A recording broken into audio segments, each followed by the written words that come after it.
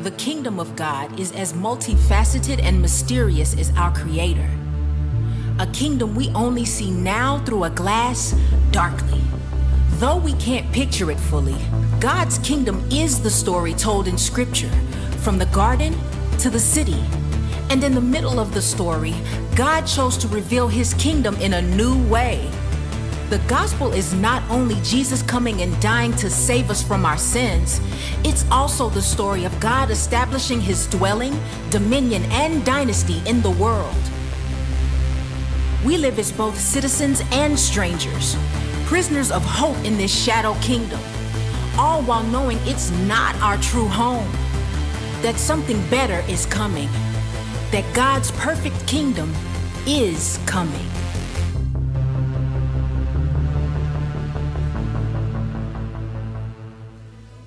Citizens and strangers. I cannot tell you how excited I am for this series. It's been on my heart and my mind ever since we started talking about the New Testament and talking about how we were going to attack this. This has just been in the back of my head, so I'm so excited that we get to preach through this. You can turn in your Bibles. If you don't have one, we're passing some out right now, but you can turn in your Bibles to Genesis 1:1. And some of you are like, Genesis? I thought we were in the New Testament. Yeah. We have been going for 2 years. This is the start of our third year going through the New Testament, or going through the entire Bible, I'm sorry. We spent 2 years on the Old Testament, and we are going to finish the entire Bible by this Christmas. Is that hype or what? 3 years in the making, this series. How many of you have been here for all 2 years of this ongoing series and have heard kind of all the sermons? You've been here, you've been a part of this. We have a few. And then plenty of you have joined us along the way. That's so exciting. But the reason that we're studying in Genesis 1:1 is because the Bible is a cohesive story. If you've heard me at all, you've heard me say this probably every time I've been up here. I've just tried to impress on you. The Bible is a story that starts in Genesis, ends in Revelation. It's the same story. So even though there's 66 books in here, they're all telling the same story. They're like different chapters in an ongoing story. Everyone's telling kind of a little different picture of the story. So we have law books, and we have poetry books, and we have narrative books, and we have prophecy, and we have all these different things. But they're combining and coming together to tell us one story about God's plan of redemption. And so when Jesus shows up in the book of Matthew, chapter 1, verse 1. Well, verse 1, it's just talking about Adam. When Jesus shows in the book of Matthew, chapter 1, verse 30 or something, when we get to his name, when Jesus shows up on the scene preaching and teaching, he doesn't do this in a vacuum. He's preaching and teaching based off of everything that was said from Genesis through Malachi. So those first 39 books of the Old Testament, those are all what Jesus is basing his preaching off of. He shows up in Mark chapter 1. It's not in your notes, but if you go to Mark chapter 1, verse, I think it's 8 or 9. It's right at the beginning of the Gospel of Mark. Jesus says, I come preaching the gospel, repent and be saved. So Jesus hasn't died yet. Jesus hasn't been risen yet, and yet he says, I come preaching the gospel. Everything Jesus preaches is based on something that's already happened. What we're talking about in Citizens and Strangers is we're talking about the kingdom of God. We're talking about the kingdom of God. We live in the United States. We don't live in a kingdom. We live in a democracy. And so when we hear the phrase the kingdom of God, we don't have a good category for a kingdom. We live in a world where our leaders are chosen by us, rule by the people. That's what a democracy is. Some people tell you we also live in a republic. That's true. Our government is structured so that we have rule by elected representatives. In a kingdom, you don't elect a king. The king just gets the throne, and he's in charge. Our modern definition of a kingdom, we think of a kingdom as a place. So we can think of the kingdom of England, right? This is the place where the king and queen of England rule. We can talk about the kingdom of Cambodia, where the king of Cambodia rules. We can talk about the kingdom of Thailand, and I think those are the only 3 kingdoms left in the world. There might be a couple I've missed. Some of my history majors in the room can correct me and tell me I'm wrong afterwards. But we think of a kingdom as a place. But I want to impress on you, and we need to understand when Jesus is talking about the kingdom of God, he's not talking about a place. The biblical definition of a kingdom is the rule of a king. So the kingdom is actually the king's rule and reign. It's not the place that he rules over. It's the very fact that there is a king, the very fact that he has a rule. That's how we know we're in a kingdom. It's not just a government. It's an entire way of life. So Jesus comes preaching a kingdom. He says, I'm bringing the kingdom of God to earth.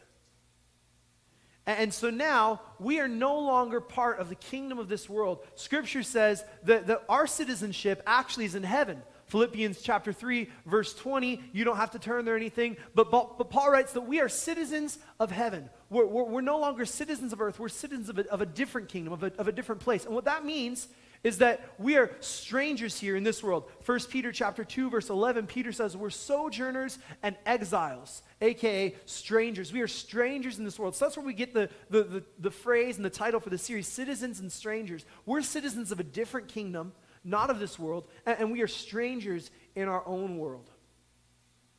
Throughout the book of Matthew, as we unpack the teachings of Jesus, as we unpack what he's doing in the kingdom, this is what we're going to keep at the forefront of our minds. That we are in a new kingdom. We're no longer in this world, we're in a new one.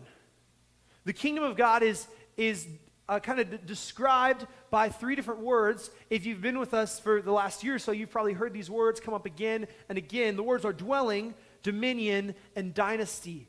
These characterize the kingdom of God. The kingdom of God is characterized by dwelling, dominion, and dynasty. We'll unpack this more. Next week, we'll talk a little bit more about those words and how they've appeared through Scripture. But dwelling, just quickly, dwelling is the idea of God's presence with God's people. That we were created for, ultimately, the presence of God. And the most satisfying thing in your life is going to be when you find the presence of God, when you walk in the way that God desires for your life, when you spend time in God's presence, when you are discipling yourself in the Word and in prayer, you will find the most fulfillment because you're in the dwelling with God.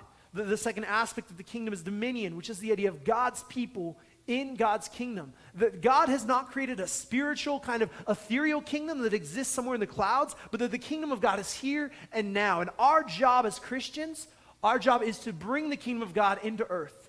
That we want to see the kingdom of God inhabit and change every corner of the world. We're going to unpack this in our series, what this looks like to bring kingdom into your school. What it looks like to bring the kingdom of God into your family. What it looks like to bring the kingdom of God into our society, into Trademark, into our community. Our job is to bring God's dominion. We want to bring the entire world under the rule of God. God's people in God's kingdom. The last word is dynasty. And this is the idea that it's God's people ruling with and for their God. That God does not set up a kingdom and then we are not just citizens, but we are also rulers of this kingdom. That our job is to rule over the kingdom and take dominion over it, and we'll unpack this more tonight. But this is if I can give you a vision for what this series is, and a vision for what I want you to just have in your mind, I want to just pull you up out of everyday life. We get so focused on what's right in front of us and what's next to us, and we can lose track of the fact that there's a bigger story created than just your life. You were not created for you. You were not created for you. You're created for something bigger and something better. And this is why living for yourself is not satisfying.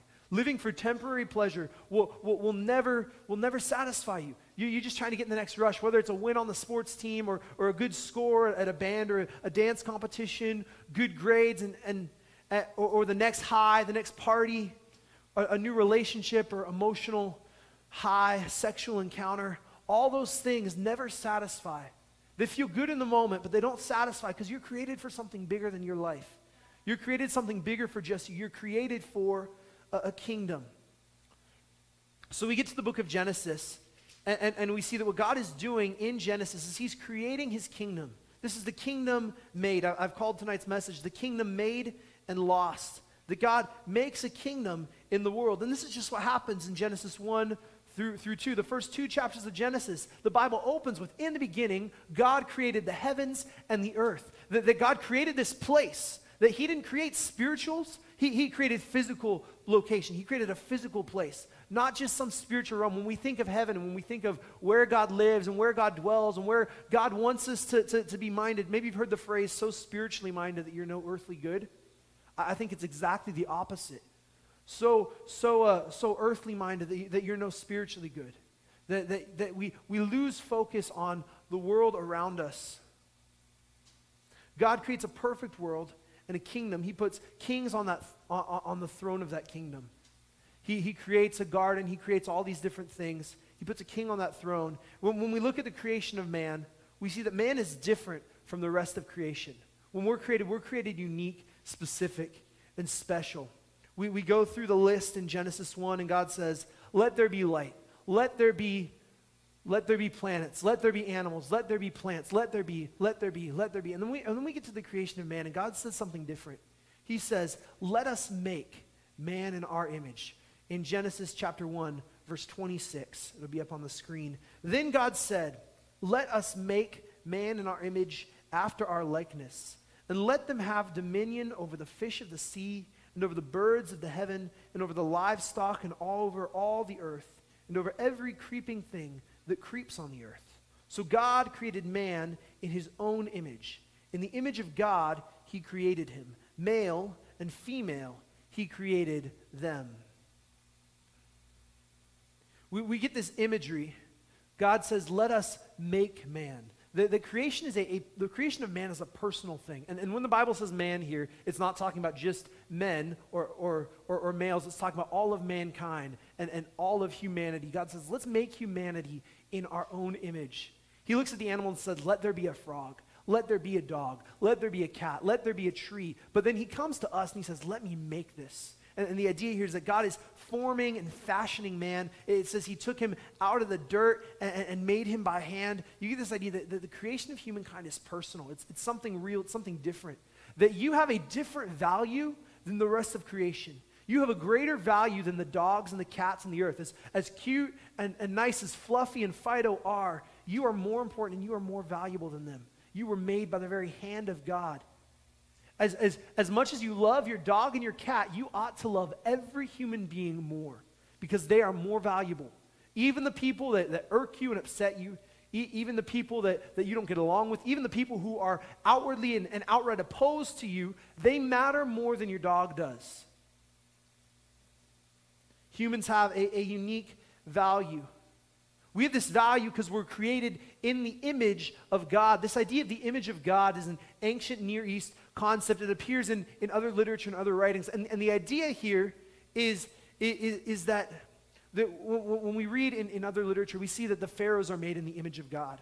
We see that Canaanite kings are made in the image of God. The idea is that someone made in the image of God is a ruler and a king. In every culture, they're told that only the kings have the image of God. Only the important people are valuable. Only the people in the high areas of life can rule. Only the people who have it all together. But God says everyone is in the image of God.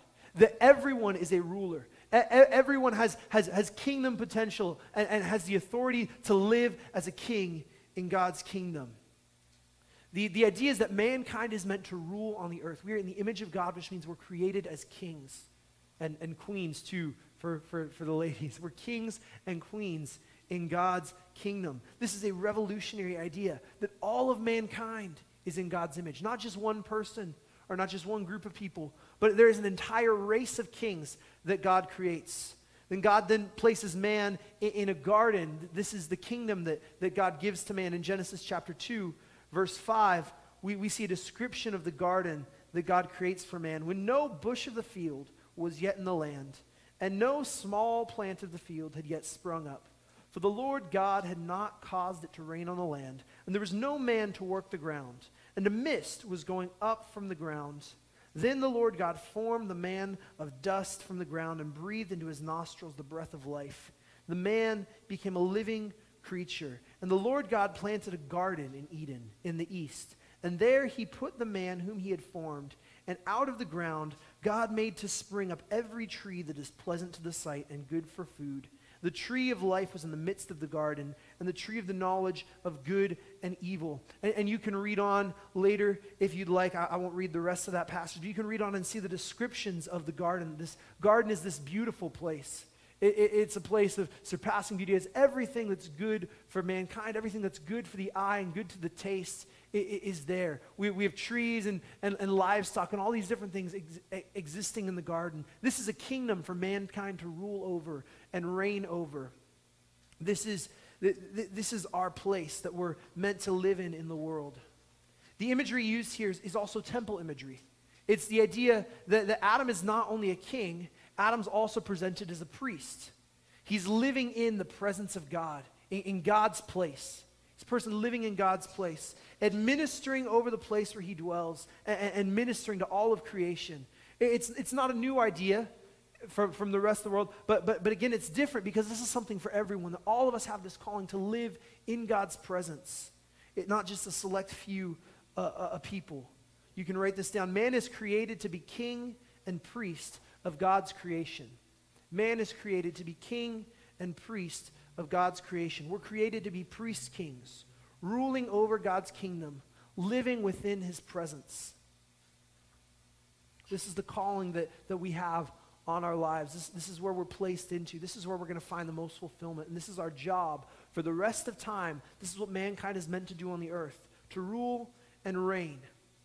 In Genesis chapter 1:28, we get what's called the cultural mandate. God blessed them, and God said to them, "Be fruitful and multiply, and fill the earth and subdue it, and have dominion over the fish of the sea, and over the birds of the heavens, and every other living creature that moves on the earth." And God said, "Behold, I have given you every plant yielding seed that is on the face of the earth, and every tree with seed in its fruit. You shall have them for food. And to every beast of the earth, and to every bird of the heavens, and to everything that creeps on the earth, everything that has the breath of life, I have given every green plant for food." And it was so. And God saw that everything he had made, and behold, it was good. And there was evening and there was morning, the sixth day. This is what theologians and pastors have called the cultural mandate. That man is created as a king, man is created as a priest, and then we're given a mandate. We're given a job to do. We're not just meant to live life kind of having fun. God doesn't say, okay, now go just enjoy the trees and have fun. He says, fill the earth and subdue it, to dominate and take over the earth.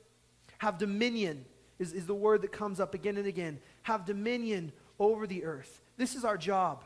This is what you and I are created for. This is what sin messed up. This is what Jesus came to save. We start here because if we miss this, we're going to misunderstand the rest of the Bible. That when Jesus comes and invites us into the kingdom of God, he's not talking about a spiritual existence in the clouds. That heaven is not a place where we sit on a cloud and play a harp and sing songs all day. Heaven is work. Heaven is something that we inhabit day in. It is a physical place. Heaven is real. Heaven is not just this spiritual, ethereal idea, but heaven is a physical location where you and I are going to work and have dominion over the world. This is what we need to get back to. This is what Christ came to redeem and restore, multiplying humanity, subduing the earth. So when we hear salvation in the Bible, salvation is not about me and I. Salvation is about we. It's about us getting back into this Eden. Salvation is us getting back into the paradise that God created, reclaiming our position and our authority as kings over the earth, as priests ministering in God's place and leading the world to God. We're going to unpack this more in the weeks to come. And this is why everything that we try to pass off as entertainment is so unfulfilling. We are, in our lives, we are entertaining ourselves to death. And we are missing out on what God has for us. We're supposed to be cultivating our world, redeeming our culture.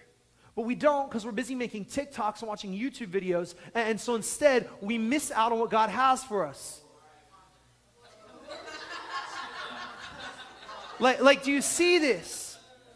Do you see this? We have something bigger. You're not created for you. You're created for something outside of yourself.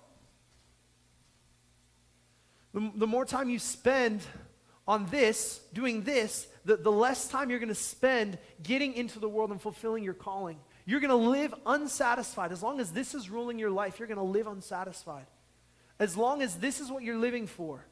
As long as you're living for more followers and more likes and more posts, you're not going to be fulfilled in life and you're going to miss out on what God has for you.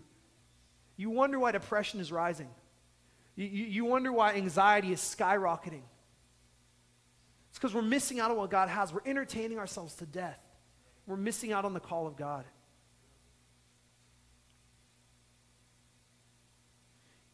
In the garden, we see heaven. We see God's people in God's place, with God's presence, ruling and reigning with and for him. Heaven is all of us in paradise together. We see dwelling. The garden, God's presence here with Adam, with Eve. We're told in Scripture that they would walk with God in the cool of the day. That man would spend time in God's presence every day, dwelling. We see dominion, the earth, God's kingdom, and man is given dominion over it. We see dynasty. Mankind is set up as this race of kings meant to rule over the world. And we see the crescendo and the peak here in chapter 2, verse 25.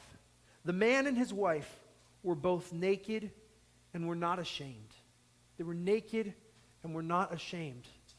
Have you ever had that dream? You know the one where you're up giving the presentation in class, and then you look around and you realize, oh, I'm not wearing clothes, and everyone else is staring. Really? You've never had that dream? What the heck? What the heck? You've never had the naked dream? Is that only me? Okay, he's had it. Okay. Wow. Wow. Okay. Well, for most people, this is a normal thing. I don't know how none of you ever had this experience. That's weird. Okay, see, some of y'all have. Y'all lying. But you know the shame that feels? Just the object of like, what the heck? What am I doing here? Like, how did this happen? Mankind lives in this state, naked and unashamed. This is different than what we experience now and today. But it's the idea of total vulnerability before God and one another. There's nothing hidden. There's literally nothing hidden in their life. This is this picture of paradise that we have. Man and woman have perfect relationship with one another. There's nothing hidden between them. They have perfect relationship with God. There's nothing hidden there. This is a picture of paradise, to live naked and unashamed, totally vulnerable before the rest of the world.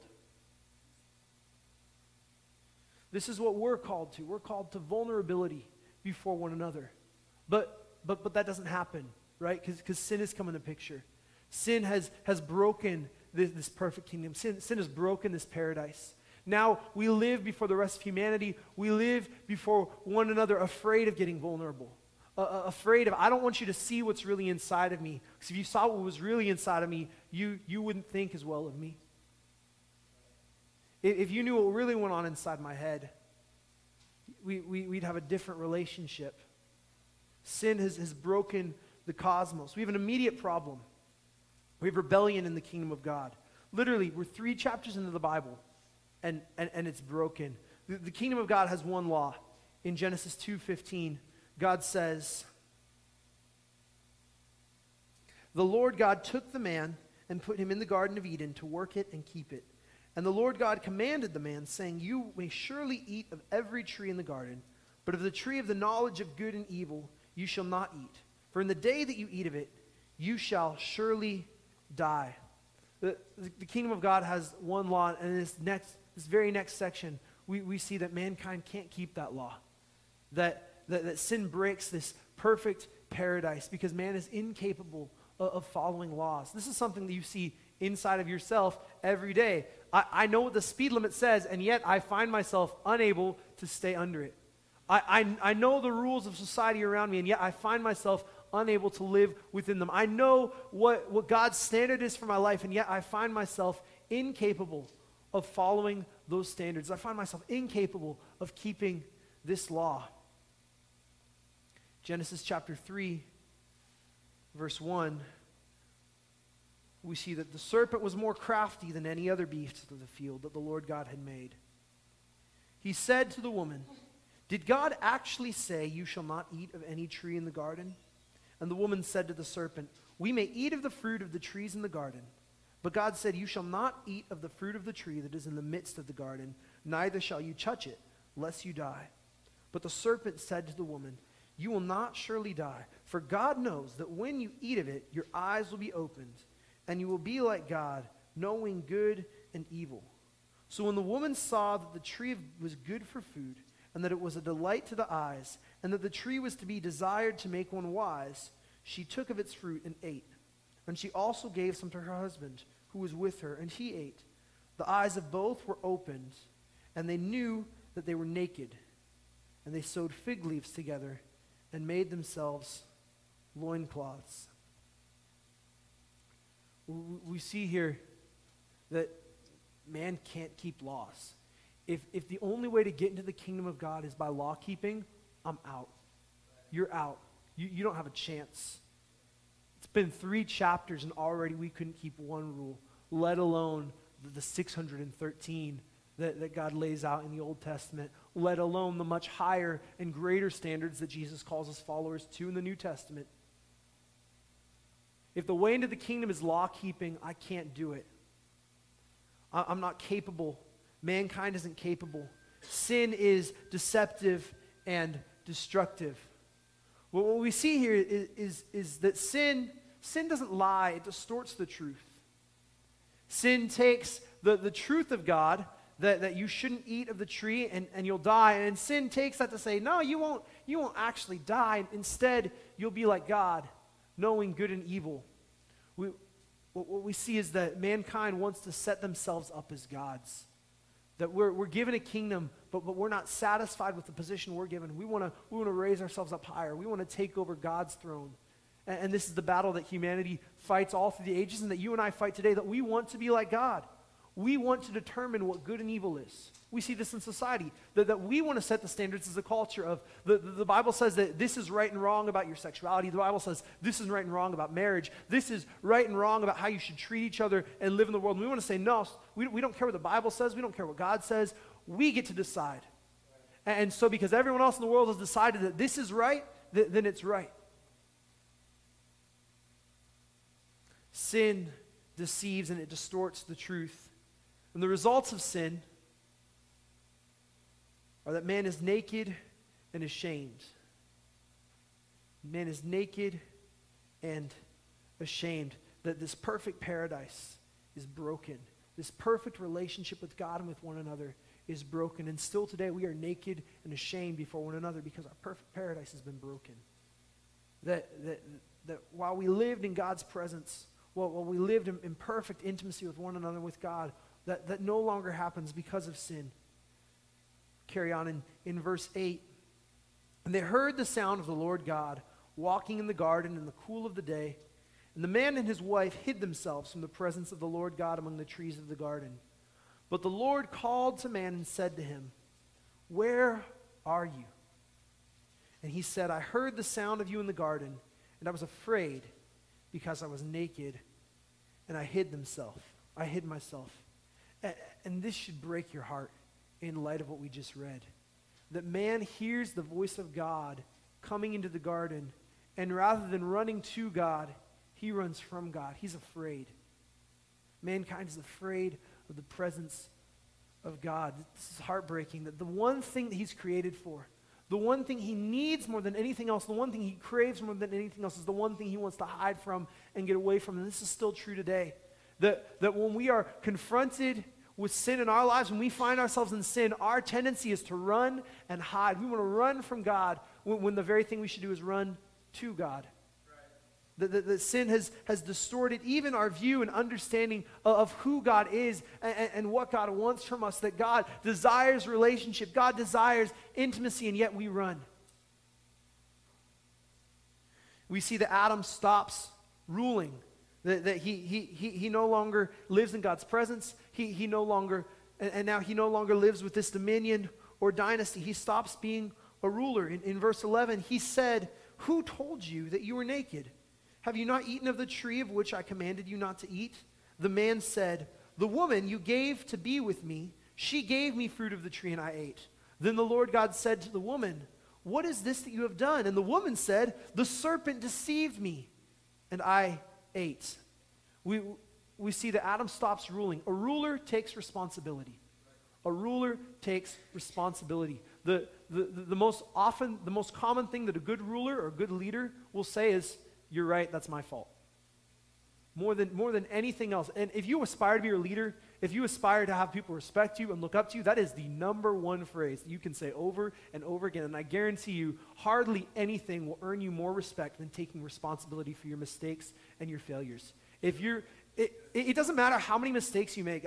I've lived this. Listen, I make a mistake probably every day, probably multiple times a day. Like, I'm a man of mistakes. But if you can live, and this is something I want to strive to do better in my life, if you can live taking ownership for your mistakes, people care less about how many mistakes you make, and they care more about how you act when you make a mistake. This is just truth. If you can own your mistakes and say, I'm going to strive to do better, and I'm just going to own it, that's going to get you way more grace than trying to hide. That's going to get you way more grace than trying to cover up and trying to say, well, no, actually, see, what had happened was if they hadn't come in or if so-and-so hadn't done such and such. No, just own it. Just own it. A ruler takes responsibility. But rather than taking responsibility, Adam shifts blame to Eve. Eve shifts blame to the serpent. We see that mankind has abdicated the throne. They've abandoned their calling. And what follows is a list of curses and judgments in chapter 3, verse 14 through 19. We don't have time to read it now. You can read it on your own. We can't unpack all of it.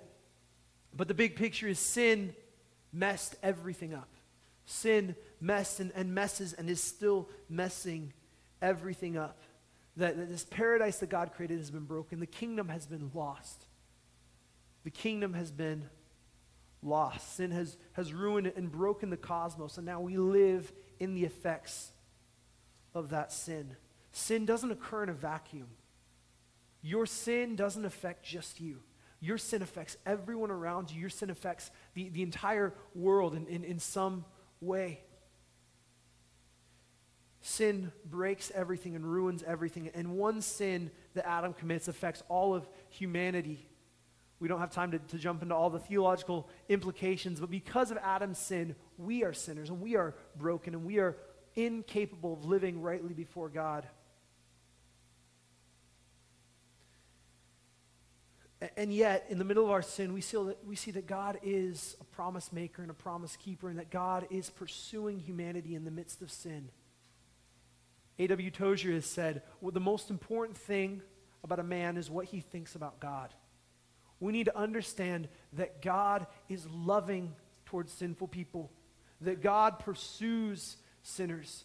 God runs after them and chases them down. When God comes into the garden, he doesn't come with a stick, he comes calling, Adam, where are you? What happened? We see that immediately God invites man out of shame and into confession. The most powerful weapon in your life against sin is confession. The most powerful thing, if you want to kill sin in your life, you confess that sin to God, you confess that sin to one another. The most powerful weapon that we have against sin is confession. Confession breaks the power of shame. Confession breaks the power of sin's hold in our lives. We often feel like, man, if you knew what was inside of me, this is again, we live naked and ashamed because of sin. And God is inviting us back into naked and unashamed, inviting us into total vulnerability. And we as Trademark, this is what we want to strive to be, a place where we can confess our sins to one another and recognize that we're not going to be met with judgment. We're going to be met with love. We're going to be met with concern. We're going to be met with care. We're also going to be met with accountability. If you confess sin to your leaders here, to hopefully mature Christians here, our response should not be shame on you. Our response is shame off you. I love you. I understand that you're struggling. Let me help you. You don't just get to confess sin and have no change. You don't just get to, we don't revel or rejoice in our sin. We don't say it just to get it off our chest and then keep moving on. It's not like a booth with a cloth, but rather we're saying, hey, I'm struggling. I'm having a problem. I'm having a hard time. And we want to surround you and say, let me help you change. Let me help you out of that. Right. This is what God does. God draws Adam out of darkness and into light. God clothes Adam and covers his nakedness. In verse 21, and the Lord God made for Adam and for his wife garments of skins and clothed them. That the first thing God does is covers their nakedness. He covers their shame. You can write this down. God covers our nakedness.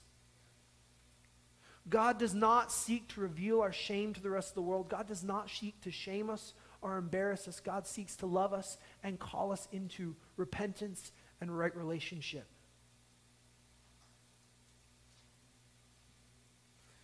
Verse 22, the story goes on. Then the Lord God said, behold, the man has become like one of us in knowing good and evil. Now, lest he reach out his hand and take also the tree of life and eat and live forever. And then I don't know what your Bible looks like. Mine, it just stops, and it's like a little dash. It's the idea that it's unthinkable how bad this could be if man were to live in a sinful state and live forever. There's nothing worse than eternal life in a sinful state. And so we see here God's grace. In verse 23, lest he live forever, therefore the Lord God set him out of the Garden of Eden to work the ground from which he was taken. He drove out the man, and at the east of the Garden of Eden he placed the cherubim and a flaming sword that turned every way to guard the way to the tree of life. There is nothing worse than eternal existence in the presence of sin. Nothing will ruin your life more or break your life more. And God looks at this and says, this is so heartbreaking, man in a sinful state, that it's a grace of God to not let them live forever. It's a grace of God to say, hey, we need to do something different because this is not going to work. This is the grace of God, that God calls man out of darkness and into light. He calls him out of shame and into confession. He covers his nakedness, but God doesn't just leave man covered. God wants to see man restored and redeemed. When God brings his judgments in chapter 3, 14 through 19, these are all the judgments that God brings on the earth, God brings on man, God brings on the land, all these different places. He also gives a promise.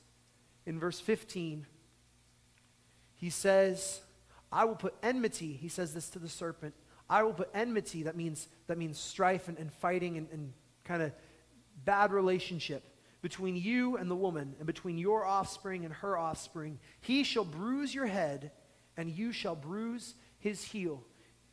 In the middle of judgment, God gives a promise of grace. He shall bruise your head, and you shall bruise his heel. This is what we've called the proto-evangelicum for my Southwest Bible College students, or the first gospel. You can think of it that way. You don't have to think of the fun Latin term. The first gospel. This is the first mention of Jesus, the first promise of a redeemer and of redemption, that God doesn't just cover the nakedness of man and then leave them in their sin, but he says, I want to bring redemption and I want to restore you to where you were. And so now we have a promise of restoration, that the kingdom is going to be restored, that one day someone is coming who's going to break this curse. He's going to bruise the head of the serpent. We see that Adam, the first man, made in the image of God, a priest king who lost God's kingdom. But someone else is coming. Someone else, the very Son of God who comes. A man who is the image of God himself. He comes as a king and a priest, and he comes to restore his kingdom. This man is Jesus. Jesus is promised. Jesus comes to restore the kingdom. When Jesus shows up on the scene in the book of Matthew and he starts teaching and preaching, this is what he's teaching and preaching. He's saying, hey, the kingdom of God, where you once were in that garden with paradise, when you were in my presence, when you ruled, this is what I want you to get back to. And so for the next, I think it's 8 or 9 weeks that we're in this series, this is what we're talking about. This is what we're going towards, getting back to paradise, getting back to kingdom, getting back to ruling and reigning. I believe and I think that this series is going to be one of the most impactful series that we have preached. I believe that this series, if you come every week and if you engage and lean into what God is saying in Scripture, you will see a bigger vision for life. You will see a bigger vision for yourself. I think you can find your calling for life in this series. I'm not even exaggerating or hyperbolizing that what God has to say about restoring the kingdom is so big when it comes to our future and what our life is going to be. So here just I'll end with a couple practical implications. Christ has come into the world. He's brought his kingdom, and he is calling you out of shame and into the joy of confession and repentance. Christ has come to call you out of darkness and into light. He's come to call you out of sin. And I want to invite you, Christian, If you are struggling in some sin in your life, God is inviting you into confession and into repentance. He is inviting you to lay your sin bare before God. There's also an invitation to do something else that's maybe a little more scary, but God has invited you into confession with one another. That part of brotherly Christian love, part of growing in intimacy with one another is that we confess our sins to one another. This is a call that Christ has for you. And he's inviting you into this. And I, as one of your leaders, and we as your leaders at Trademark are inviting you into confession to say, come lay your sin bare before God and before us, and you're not going to be met with shame. You're not going to be met with accusation. You're going to be met with, man, I'm sorry, that's tough. Let me help you. Those of you in the room who have been through this process, you know what this is like, that we want to help you grow. We want to help you become all that God has called you to be, that God has called you to something bigger than living in sin and living in shame and worrying about the next time you're going to get found out. You're invited to take back your role as king and priest in the world. You are invited to make earth like heaven and lead people into the presence of God. This is what we have for us. This is what we're walking into. This is where we're going. Edenizing the rest of creation, making all of the earth into the image of God.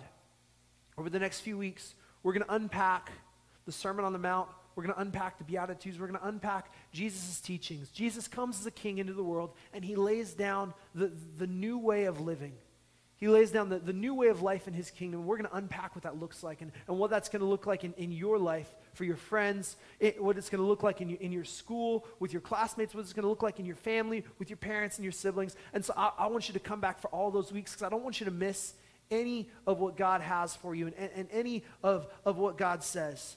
Let's pray together, and I want to invite you into confession before God and with one another. Lord, we thank you for your word. We thank you that you have come not bringing shame, but bringing love. You've come bringing light into our darkness, that you shed light on sin, not to embarrass us, but to love us into repentance. Lord, I pray for every person in this room that you would call us out of darkness and into light, that you would call to every heart in this place, to every broken and hidden place, that we would come to you. We would come into your presence. You've invited us. You've pursued us. You are calling softly and tenderly in the garden, inviting us back. I pray we would answer that call. Lord, I pray that we would understand the call that you've put on our lives to live as kings and priests in your kingdom, that you've called us to something bigger than ourselves. I pray you'd wake us up out of the mundane, that you'd wake us up out of just the day-to-day living. You'd wake us up and pull us out of ourselves, but that we would focus on the world around us, and we'd see the calling that we have to make the rest of the world into your kingdom. We would lead people towards your kingdom. We ask all these things in your beautiful and holy name. Amen. Jesus, you are better than anything in this world. Go and be blessed. I love you guys. Corn dogs are out there. Get as many as you'd like. Don't